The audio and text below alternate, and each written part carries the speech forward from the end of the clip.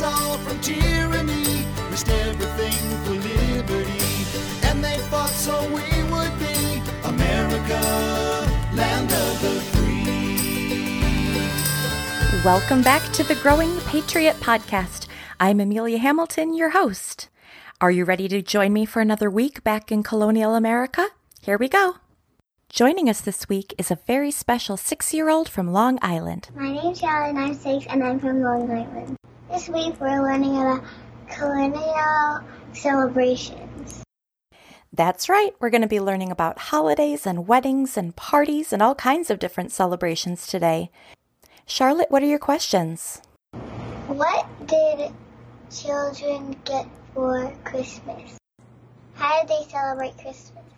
Were there any other holidays children celebrated? What were weddings like? Did they have flower girls at weddings? Those are great questions. I can't wait for you to hear the answers.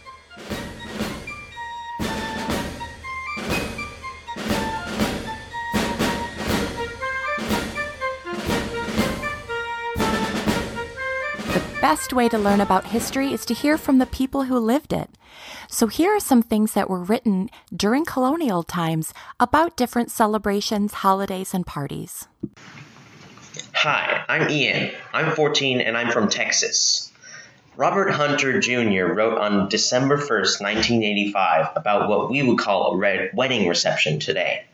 He said, "After dinner, we danced cotillions, minuets, Virginia and Scotch reels, country dances, jigs, etc., till 10 o'clock.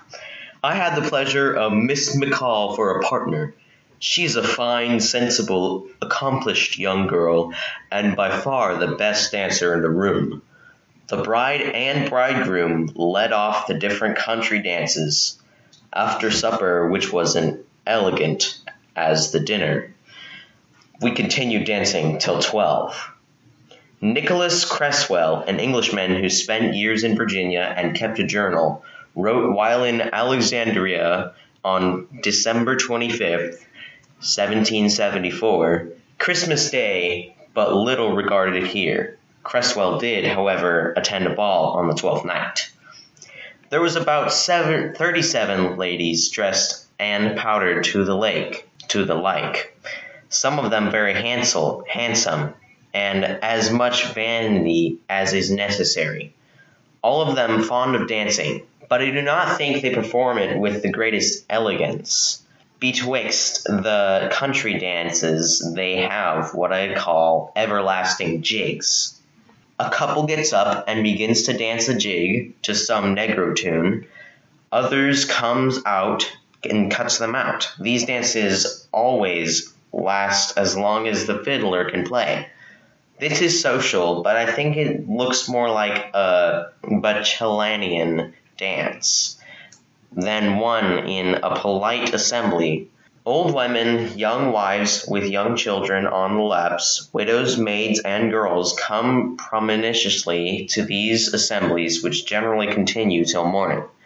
A cold supper, punch, wine, coffee, and chocolate, but no tea. This is a forbidden herb. The men chiefly Scotch and Irish. In 1772, the Virginia Gazette published a letter from an old fellow who lived in England. He complained about the decay of English customs and manners.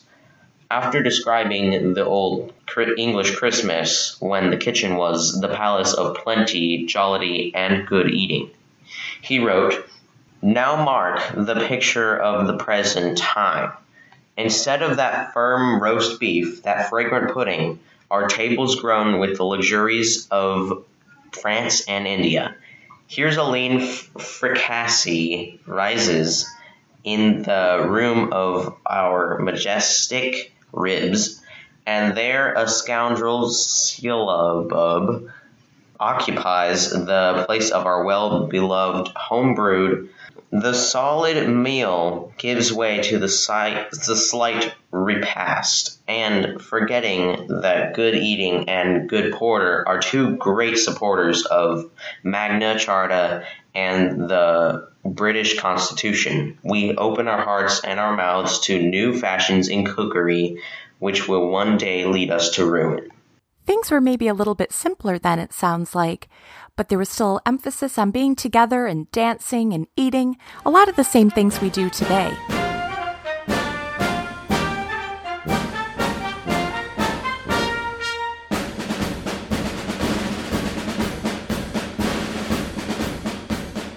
Joining us today, we have Lindy Cummings, and she is a really special guest. She is a research historian coming to us from Tryon Palace in North Carolina. Lindy, why don't you tell us a little bit about Tryon Palace and how special it is and what you do there? Oh, I would be happy to do that. Tryon Palace is the reconstructed home of the royal governors from the 1770s. So reconstructed meaning that it is not the original palace that was here in 1767. That particular building was finished being built in 1770. And then unfortunately in 1798, it burnt down. Oh. And so while it had a really wonderful and illustrious history, while the original building was still standing, for most of the 19th and 20th century, it was largely forgotten, sort of like something that lived on in people's imaginations, the stuff of legends, but Sure. There was very little evidence of what had been on the site. And so in the early 20th century, about the time that the Rockefellers were getting started with Colonial Williamsburg, there was, of course, a lot of interest in other groups to sort of reconstruct their own historical sites. And so there was a group in New Bern that started to raise interest in reconstructing the palace. And that really got underway in the 1940s and then was stalled out during World War II and then kind of got back on track in the 1950s. And the state purchased the land, the old land that the palace had been built on. And there was a group of people who fundraised and donated antiques and searched for original plans. And then eventually the palace was reconstructed between 1953 and then opened. There was a grand opening in 1959. Wow. So it looks as much like the original as it can? Yes, it is as close as they could get it to the original palace. Luckily, very early on in the 1930s, they were able to find an original set of plans up at the New York Historical Society. And then they found an additional set of plans at the British Library in London. And then as recently as the mid-1990s, they found a third set of plans in all places, Venezuela. Oh, wow. So we have sets of plans that we know that people use to kind of re-envision how the palace should look in the present day. Wow. So who lived there? Or what kind of things happened at the palace? So the palace was built, as I said, in 1767, starting in 1767, for William Tryon. He was he's second to last royal governor. He came over in the 1760s, and at that time there was no permanent capital. We were not like Colonial Williamsburg or some of the other colonies where there was a permanent capitol building where the governor lived and where he met with the legislative assemblymen. And Tryon really lamented this. He didn't like traveling around. They would kind of share between different towns, like having the assembly meet different places. And as you can imagine, roads were not great. Mm-hmm. So it was a bit of a burden to transport all the papers of state from one place to another just to kind of, make the meeting equally divided among the different cities. And so he picked New Bern and sent his plans off to London to be approved by the king. Mm-hmm. And those were approved. He had very fortuitously brought an architect with him when he came over. Yeah. And so that architect's name was John Hawkes. And so John Hawkes was able to draw up these plans. Once they had approval, they had to borrow some money from a local merchant to get started. But they were able to raise some additional revenue through taxes, which were, of course, very unpopular. Sure, yeah. And so then in 1770, they had the grand opening, and Tryon lived there for a very short time. And then he was succeeded by Josiah Martin. And Martin was the last royal governor. And so he and his family lived there until 1775, about the time that the revolution really started to get underway. So he would have been the last royal governor in residence at the palace. Okay. Wow. And what do you do at the palace? So my job is the research historian, which actually sounds a lot more glamorous than it actually being in most cases. But I provide background information for educational programming. I do a lot of work with our exhibits team. Oh. And so, for example, we're working on an exhibit for next year that's going to look at notable women in our community and mostly 19th and 20th century women. I'm doing some work on that. And then if we get public queries from school kids or adults, I typically am the one who responds to those. So I might do a little research to come up with an answer, or it might be just something simple that I know off the top of my head. Like we got a query just yesterday. Someone was wondering, we have a couple of historic homes that have been moved several times. And so they were wondering, well, where did this historic house start out? And did we know the original lots? And so I was able to pass along information about where this house had originally been, and then sort of why the lot had been sold and where the house had been moved next, and then why that house then had to be moved to an additional location. So that's kind of in a nutshell what I do here on a daily basis. That sounds like fun.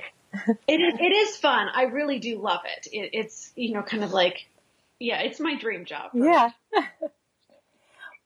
Well, you were just the perfect fit when Charlotte had some questions about different celebrations in the colonial times. Yes. So, to dig right in, what were some of the special holidays and other events that children might have been involved in colonial times? Well, there were a variety of different holidays. Some we would recognize today and some we might not recognize today. One of the things that was very important for colonists was to celebrate important milestones in the lives of the English monarchs. So it's a good colonial subject if the monarch was married, if they had a baby, if they ascended to the throne, or if they died. This is something that you're going to mark with a festivity or a ceremony of some type. So there's a couple of examples that I've run across.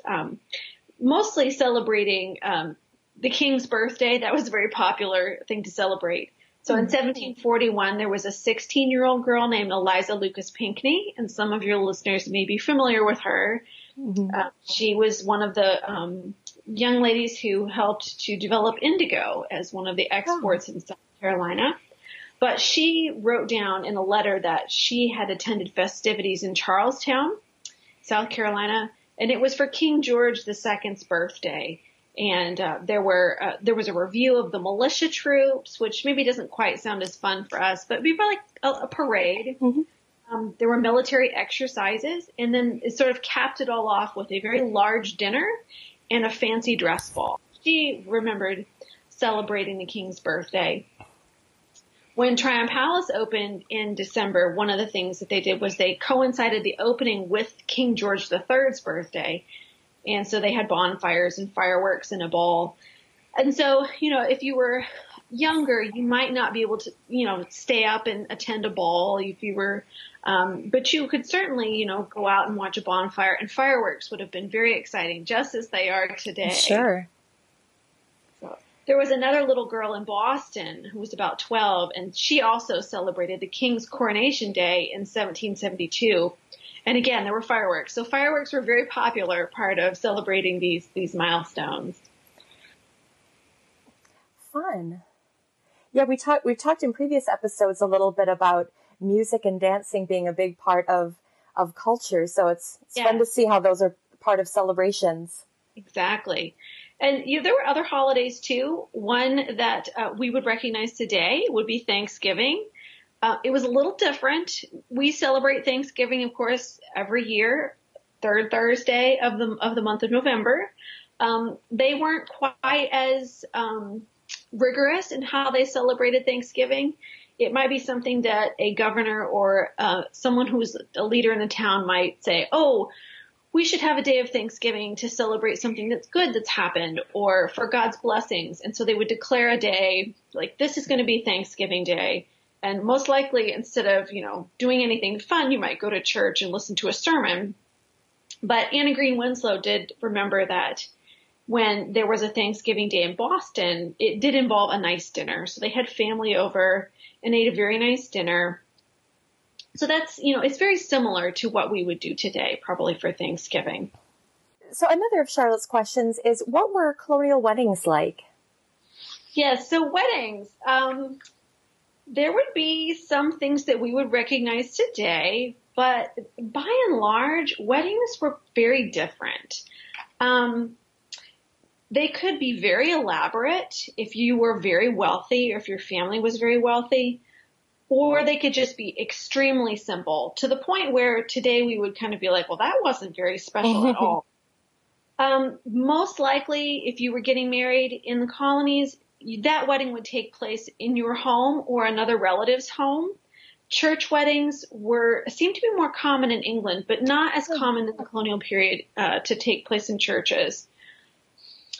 There would be a short ceremony, and typically then there would be a meal or some type of festivity. The level of festivities would really depend on how much money and what you could afford. So there's an example of a girl who lived on the frontier of Maine in 1793. Her name was Parthenia. She married a gentleman named Mr. Pitt, and they had a very simple ceremony. They went to Parthenia's aunt and uncle's house, where they were married with just maybe one or two friends in attendance, and then they had a very small family dinner afterwards. And so probably in this case, Parthenia did not have what we would consider to be a wedding dress. Mm-hmm. She probably likely wore whatever best dress she already had because the family wasn't extremely wealthy. And, in order to have a best dress, it takes a little bit more money. You're going to have to go to a dressmaker most likely or spend a lot of time sewing it yourself. So she probably just put on whatever she had in her home that was the nicest. Her marriage actually wasn't even officiated by a minister, which now we would kind of expect that you would get married in a church with a minister in attendance. She was actually just married by a justice of the peace. So that might be similar to like a courthouse wedding today. Mm-hmm. And her cousin had a very similar marriage. They just married very quietly at home. And unusually for these girls, once they were married, they actually lived at home with their parents for an additional month and finished up seasonal tasks. So, they were like helping their mother with weaving and housekeeping, and they didn't actually move in with their husbands until those tasks were done. So there was no honeymoon. They basically got married, had a nice dinner, got up the next morning and went back to work just like they had before they were married, which seems very strange to us. Yeah. And how old were these women or other people when they got married? Parthenia, I believe, was in her late teens, possibly early 20s. So, she wasn't terribly old. I mean, she was not young. She wasn't 15, but probably younger than we would consider getting married today. And of course, there is an emphasis in the 18th century on romantic love and companionship. But for most people who are getting married, there's sort of a practicality to it. You're looking for someone who's going to be a good partner. Economics is playing a big role. Someone who's going to be able to support you really well or not squander your family's wealth. Mm-hmm. Mm-hmm. On the flip side, if you want to talk about, a very elegant wedding, you would have the wedding of Martha Custis and George Washington. And of course, Martha was married young for her first marriage. And when her husband died, of course, she was very wealthy when he died. And so she was able to have sort of what we would consider like the best of the best as far as a wedding. She sent away to London for an elegant gown.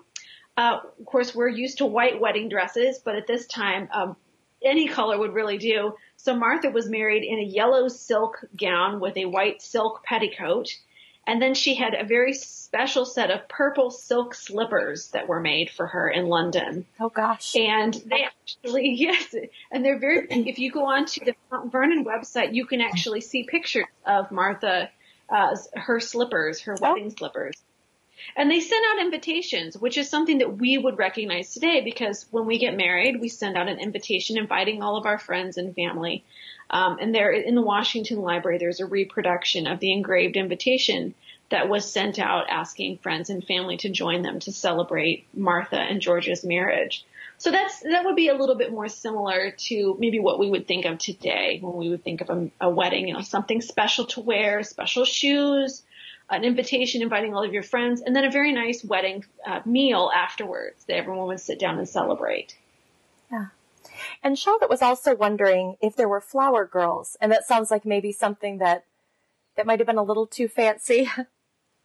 Probably for most people. I did look around to see if I could find an example of flower girls, and I couldn't find an example of where flower girls were used. I'm sure that probably someone had a flower girl. I did find one wedding in Maryland where a guest recorded that there were 6 bridesmen and maids and that they were dressed very elegantly. So apparently in some circles, it was customary to have a bridal party of some sort, although probably not quite what we would recognize today as a bridal party. Mm-hmm. Okay. Okay, and Charlotte's other celebration or holiday that she was really excited about was Christmas. So, yes. So what was Christmas like in colonial America? How would that have been celebrated? Well, Christmas was also probably not something, we might recognize elements of it today, but by and large, I think for us in the 21st century, if we were transported back to the 18th, we would probably find Christmas very boring, and just not quite as exciting as we're accustomed to. So we really think about the Christmas season as starting, probably after Thanksgiving or maybe before if you're really, really love your Christmas season. But most likely after Thanksgiving, most of us, think about putting up our tree and hanging our stockings and starting our shopping. The decorations, the colored lights, the carols, the trees, the gifts, these were not really part of Christmas in the 18th century, which could be a little disappointing, I suppose. So they called it keeping Christmas. Okay. And it could be rowdy, but it was for much simpler than what we would consider Christmas celebrations today. So sometimes people would use Christmas as an excuse to eat and drink a little bit too much. You're in the winter, and so you want to drink and eat something a little extra nice and maybe, overindulge just slightly. There were people who looked at Christmas as a chance. Maybe you have a day off of work, which you wouldn't customarily have. Maybe this is a time to be a little bit rowdy or engage in some disruptive behavior. This is especially true for groups of laborers, so farm workers or people who aren't necessarily wealthy. This is their chance to kind of have a nice day for themselves, kind of indulge themselves a little bit. Most colonists did mark the season in some way. And in New England, however, that was not the case. So the Puritans were not a fan of Christmas by any means. They considered it to be a pagan holiday. Oh. They didn't approve of drinking, and they did not approve of disruptive behavior, and they saw Christmas as just an excuse for both.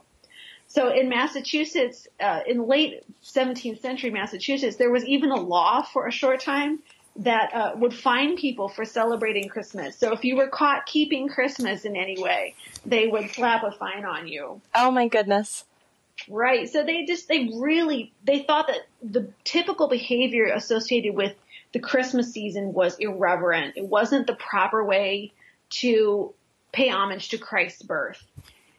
Mm-hmm. So, and later on they relaxed the rules because, Christmas has always been a time of rejoicing. And so people have enjoyed celebrating that. And so even, later they sort of relaxed a little bit. But, to go back to our example, Anna Green Winslow, who was a little girl growing up in Boston, in 1771, she wrote that she kept her Christmas at home and did a very good day's work. Yeah. And that sounds very boring to us. I mean, I just can't imagine staying home on Christmas Day and just doing work. But that was how she kept Christmas with her family. So the New Englanders' attitudes did loosen up, but, there were still some people that were less than enthusiastic about celebrating holidays in any particular way. But if you did celebrate Christmas, it was really more than a single day of celebration. And instead of starting at Thanksgiving and then going to December 25th, the Christmas season actually would start at December 25th and run through January 6th. So there would be 12 days of Christmas. And of course, everyone's going to think about the song, The 12 Days of Christmas. Yeah. And that's kind of where that comes from. So you would run from Christmas Day, which celebrates the birth of Christ, to January 6th, or Epiphany, which is a church holiday. And that was celebrating the day that the three wise men brought gifts to the baby Jesus. And so many families actually might not do that much for Christmas Day, but they might do more for 12th night, that January 6th celebration.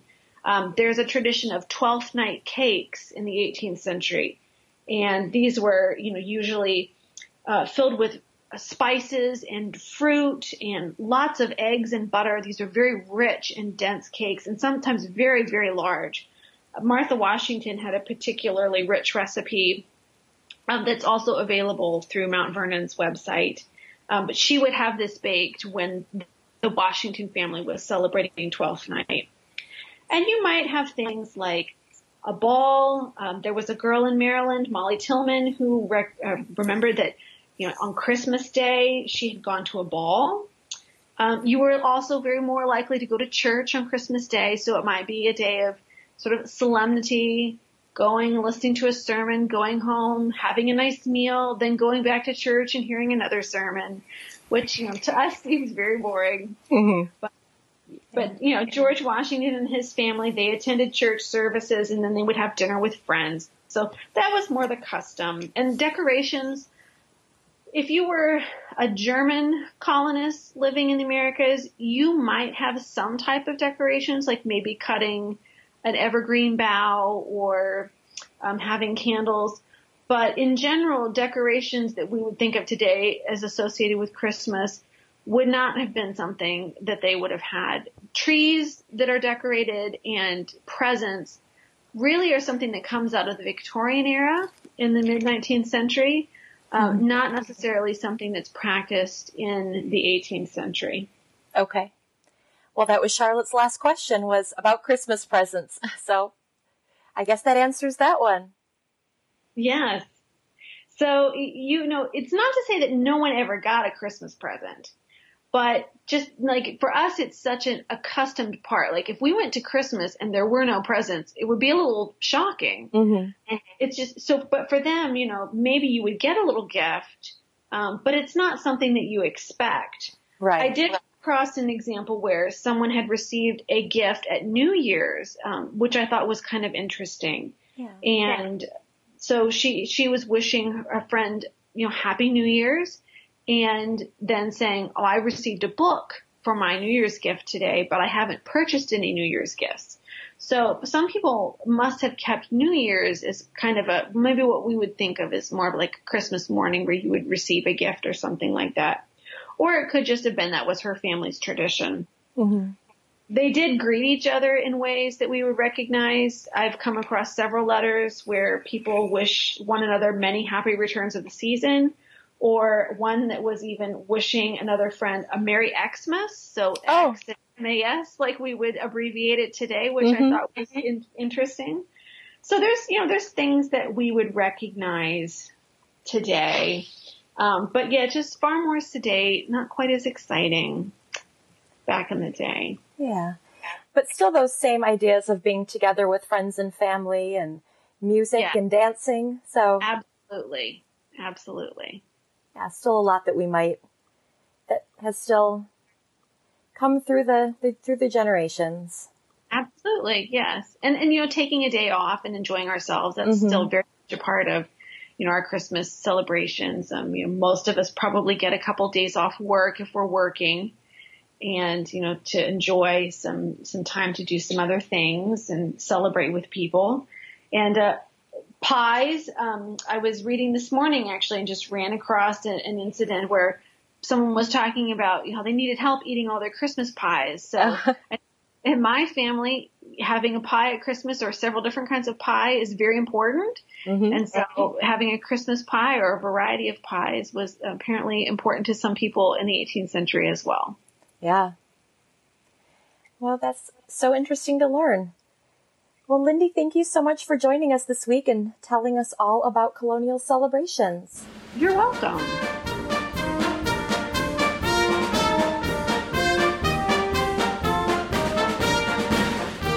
So colonial celebrations were pretty different. For one thing, they were celebrating the English monarchs with parties, parades, fireworks, bonfires, dinners. We certainly didn't do that after the American Revolution. Kids couldn't stay up for the ball, but they still got to have a good time. They still had Thanksgiving in colonial times, but it wasn't necessarily on the third Thursday in November like it is now.